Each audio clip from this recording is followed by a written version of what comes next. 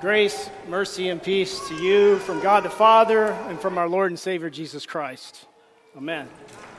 Well, last week, Pastor Wolfmueller preached on this confession of St. Peter, and as I was listening a couple of times, he mentioned that this appointed gospel reading, this one from St. Matthew, well, you shouldn't really read it or preach it or teach it as one part. You have to teach both parts. And so at least once, when he was making a point, maybe twice, I heard him say, but more on that next week. And my ears kind of perked up. Not that I don't listen to his sermons very closely,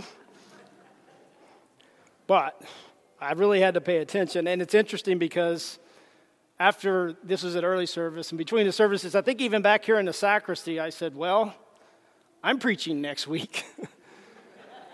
And he said, He didn't say sorry about that. I know you were preparing the Jeremiah text. No, I wasn't, actually. But he's right, you know. I mean, I really had to pay attention and take some notes in the last sermon, in the late service, and thank goodness his sermon this time was actually very similar to the first one. But he's right. He's right that you can't really preach about verses 13 through 20 as he did, and then leave out the rest of the chapter, just kind of stop there. So before we go into today's lesson from St. Matthew, we need to look back and reflect on at least a few points from last week because they're important to us for the context for today. So you may recall Jesus had taken the disciples way, way up north to Caesarea Philippi, out in the middle of nowhere. I kind of think of this as maybe the first church men's retreat. And there it was that Jesus asked the disciples this question. He said, "Who do people say that the Son of Man is?" It was rhetorical. Of course, he already knew what the answer was. And they said, some say John the Baptist, others say Elijah, others Jeremiah or one of the prophets. And true, fair enough. It is true, but he was more interested in knowing exactly what the disciples thought, where they were in their understanding of who he is. And so he asked the next question, and that is, but who do you say that I am?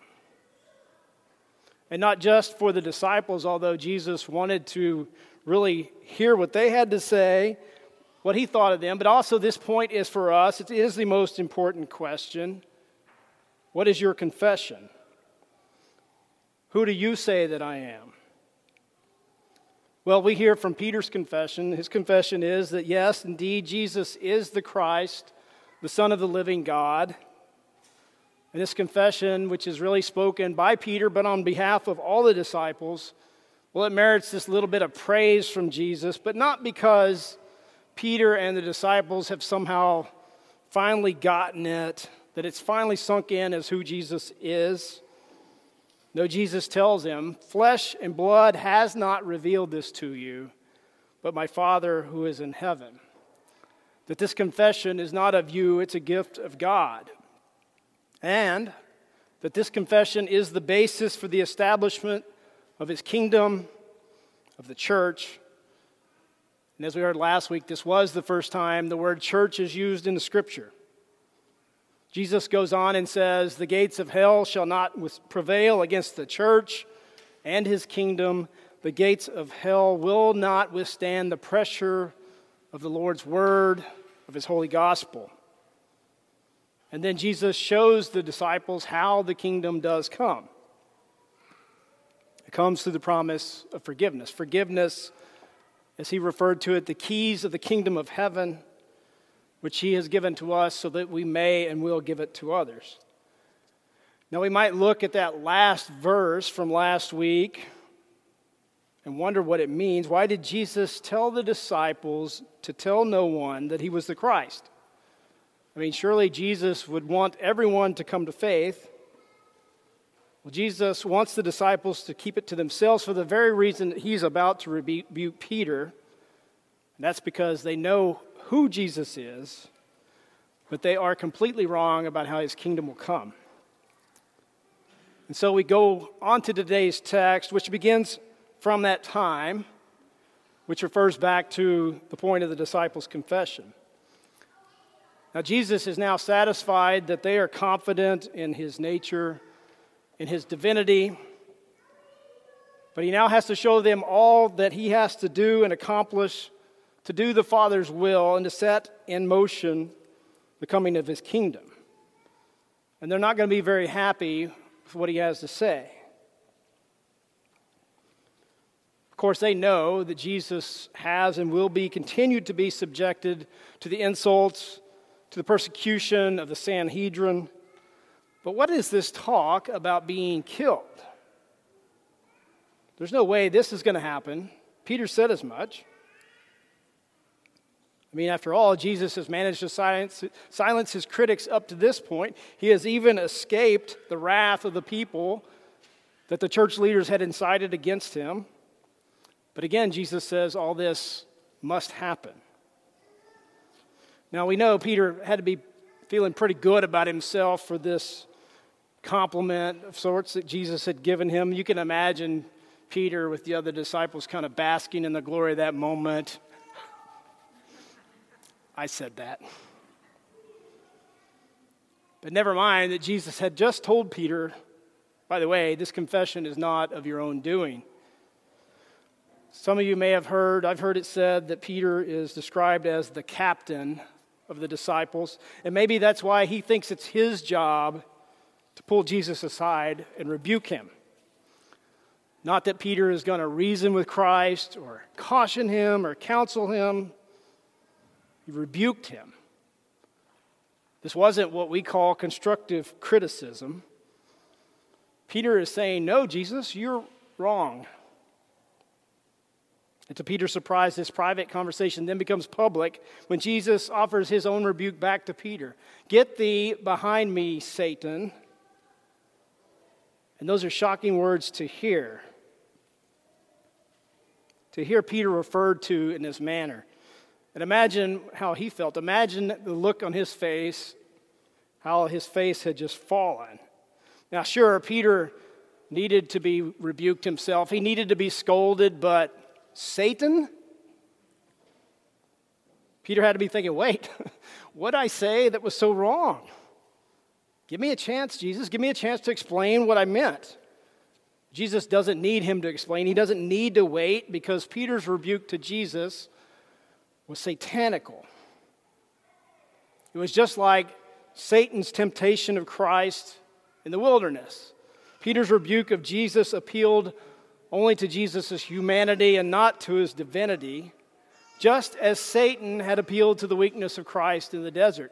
You remember, Christ was hungry, so Satan just says, Jesus, I know you're hungry. Just turn these stones to bread and you won't be hungry anymore. And there too, Jesus said, begone, Satan. So Jesus must expose Peter's weakness. He shows Peter his ignorance, despite the fact that he does have faith. But Peter, unfortunately, is still clinging to the picture of the Messiah that the Jews want and the one that they demand and they expect. He's clinging to the kingdom they desire of, as Pastor described it last week, a kingdom of armies, firepower, generals, borders, etc. And so now Peter, the rock, is the stumbling block. He is a rock to be tripped over. He is, as Jesus calls him, a hindrance. And so are the rest of the disciples. Jesus, of course, knows they're thinking just like Peter. He rebukes them as well, but maybe a little bit more mildly than Peter. But this is important to Jesus because he now has to teach him what it will mean to be his disciple so that he doesn't elaborate on what's about to happen to him. He goes right to them and he talks about what is to be expected of them. Jesus says, if anyone would come after me, let him deny himself and take up his cross and follow me. Take up his cross. Now, this is the second time we've heard Jesus say this to the disciples. The first time, when he basically commissioned them and sent them out, he said, anyone who does not take up his cross is not worthy of me. And surely this imagery of the cross, it wasn't lost on the disciples. No doubt they have seen those condemned by the Roman authorities carrying their crosses in these public processions on the way to their deaths. And I think we've all heard someone say about some particular burden, well, I guess that's the cross you have to bear, or the cross that I have to bear. And yeah, a couple of weeks ago, I was in a Zoom call, and one part of the meeting was about benefits for church workers. And the person that was giving this information stressed how important it is to have a plan so that when it's time to hang up your cross, that is, when you retire, you will be ready. Now, I thought that sounded kind of silly. I even asked Pastor what he thought about it. And the more I thought about it now, and the more that I've reflected on today's lesson, it's very silly. And it's not just silly, it's dead wrong. Because our cross to bear isn't some particular trouble. It's not some hardship. It's not some kind of affliction. It's not the day-to-day weariness of having a vocation. We all know and experience that. No, the cross to bear is living the life of Christian faith. It's denial of self, as Christ says. It's living for Jesus. Luther said it this way. He said, to take the cross upon one means, for the sake of the word and the faith, voluntarily to take and to bear the hatred of the devil, of the world, of the flesh, of sin, and of death. So here it is not necessary to choose a cross. We simply begin the first part of life and deny thyself. That is, we rebuke, that word, rebuke the righteousness of works and confess the righteousness of faith. And immediately the other part will come along with that, namely the cross which you have then taken upon yourself, just as Christ took his upon himself. And so that's what it means to bear the cross. It means, as Jesus says, that you will lose your life, but you will find it. Not might, but you will. You will give up the old life, the earthly life. To do otherwise is to cling to the things of this world, to riches, to fortune, to goods, even to family and friends.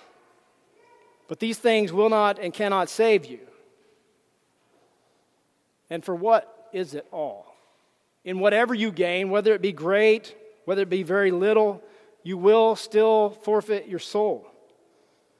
Satan is a deceiver who promises the world, just as he did to Jesus in the wilderness. But Satan never delivers on his promise. Now, in last week's gospel lesson, Jesus wanted to hear the disciples' confession. And he wants to hear our confession. I think that we Lutherans were often accused of not making a public profession of faith. But our confession is our public profession of faith. We confess this faith in the rite of holy baptism. We just confessed the faith in the words of the Nicene Creed. And in doing so, we confessed and professed not just a Jesus who was and is and what he has done and is doing.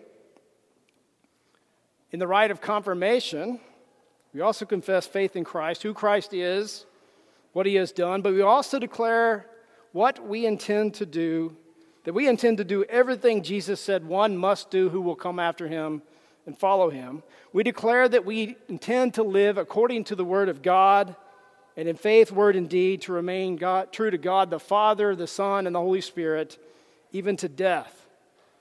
We intend to continue steadfast in our confession and church and to suffer all, even death, rather than fall away from it. And this is what Jesus wanted the disciples to know, to understand, and to confess. So Jesus, in this rebuke to Peter, shows Peter that his confession is not of his own doing. It is a gift of God. And so we know from the second part of the confession, today's lesson, it's just as important, in fact, probably more important than the first. And as Pastor mentioned, that's why these readings cannot be separated. We can't just confess one Lord Jesus Christ as the Son of God who was made man and stop there. We have to confess that he was crucified, that he died, that he was buried. We must confess that he rose again, that he ascended to heaven, that he sits at the right hand of the Father. We must confess that he will come to judge the living and the dead, because the coming of his kingdom is not a point in time. It's not a place. It's the final victory over sin, death, and the devil. So we don't confess faith in a Jesus who didn't need to die or didn't need to be resurrected as so many do today, because that is the Jesus of Peter's sincere but incomplete confession, a confession that Jesus corrected in this rebuke. And so, brothers and sisters, Peter's rebuke, as hard as it is to hear it, even to look at the words of it, it shows us that even the disciples, those who were closest to Jesus, those ones whom he shared the most intimate of moments with, the ones who he gave his most deepest affection to, they were subject to human frailty and error. We know Peter slipped up a lot, and he said things that came only from his sinful flesh. He did it there at Caesarea Philippi. He did it on the Mount of Transfiguration. He did it at the table of the Last Supper. And he did it at least once more in the courtyard of the high priest as Jesus was on trial for his life.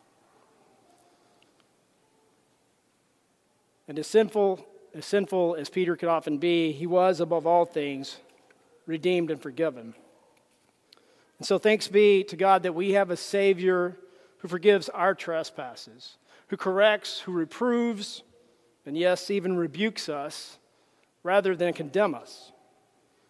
And although we get it, we know who Christ is, we know what he has done, we know this not because of our own ability or confession that simply comes from our lips, but because of the faith that has been given to us by the Holy Spirit. The Spirit that gives us the ability and the confidence, again, not to confess just from our lips, but from our hearts. Hearts which the Word and the Spirit have changed from ones being enemies of God to being hearts where he richly dwells. And like Peter, we once thought only of the things of man and not of the things of God. But in his infinite love, grace, and mercy, God has given us the power by his Word and by the Spirit to confess Jesus as Christ, the Son of the living God. And may this confession, this gift of God, give you the peace which surpasses all understanding. And may it keep your hearts and your minds on Christ Jesus our Lord. Amen.